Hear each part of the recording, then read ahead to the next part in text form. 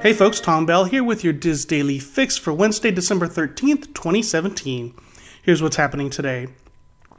According to reports from CNBC and other sources, the ball drops tomorrow on the much-discussed deal between the Walt Disney Company and 21st Century Fox.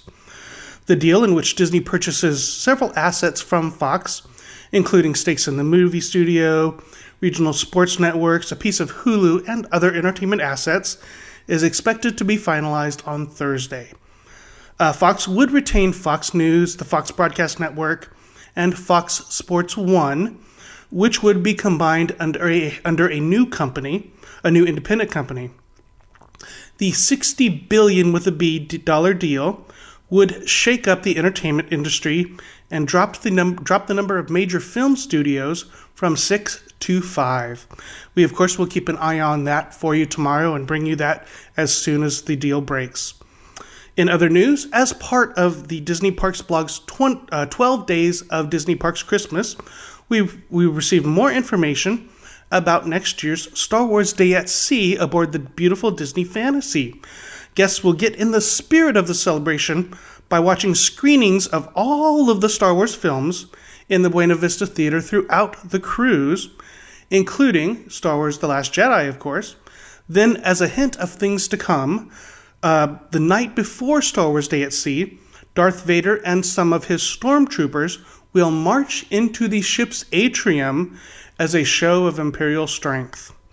The dark side's influence continues the next day as Kylo Ren joins Darth Vader in a special Jedi training academy where young guests learn the way of the Force. The Resistance will be present as well, as Chewbacca is featured in a new event, Porgs on Board Scavenger Hunt.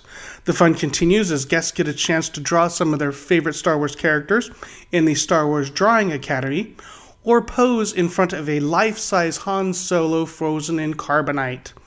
The cruise staff will host games, trivia, and other activities throughout the day on both the pool deck and in the D Lounge. Young guests might enjoy droid racing as they race BB-8 units around the atrium, and the whole family can test their master droid builder skills in a new hands-on activity. The day, of course, culminates with Summon the Force, where Rey takes the stage during a nighttime deck show, celebrating some of the greatest Star Wars moments. Then Star Wars Day at Sea concludes with a fireworks show to the classic John Williams soundtrack. New this year, guests can book meet and greets with some of the characters before they even board, as they are booking their port adventures and brunches at Palo. Head to the Disney Cruise Line website when your booking window opens. Star Wars Day at Sea, of course, takes place on the Disney Fantasy on sailings beginning January 7th, 2018 through April 14th. Finally today, Walt Disney Parks and Resorts was recognized earlier this month by the Food Allergy Research and Education, or FAIR, as, quote, an industry leader in providing safe, quality dining experiences to guests with allergies and special diets, end quote. The honor came at the 20th Annual Food Allergy Ball held in New York City. Upon accepting the award, Mandy Bond, who is Disney Parks Director of Food, Beverage Strategies and Standards, said, quote, it is a tremendous honor to be recognized by FAIR for our efforts to make dining enjoyable for all our guests. We truly appreciate having FAIR as a partner to educate and inform us as we evolve our allergy efforts and resources so we can continue to deliver excellent offerings for our guests with food allergies. Each year, Disney parks prepare more than 700,000 allergy-friendly meals in over 650 dining locations. Today's featured article on the Diz is from Carrie Ann Knight, who has a review of Be Our Guest at the Magic Kingdom. Actually, breakfast at Be Our Guest at the Magic Kingdom. Be Our Guest is quick serve at breakfast, so Carrie Ann lets you know if using that quick serve dining credit on the Disney dining plan is worth it at Be Our Guest for breakfast. So head over to wdwinfo.com for that.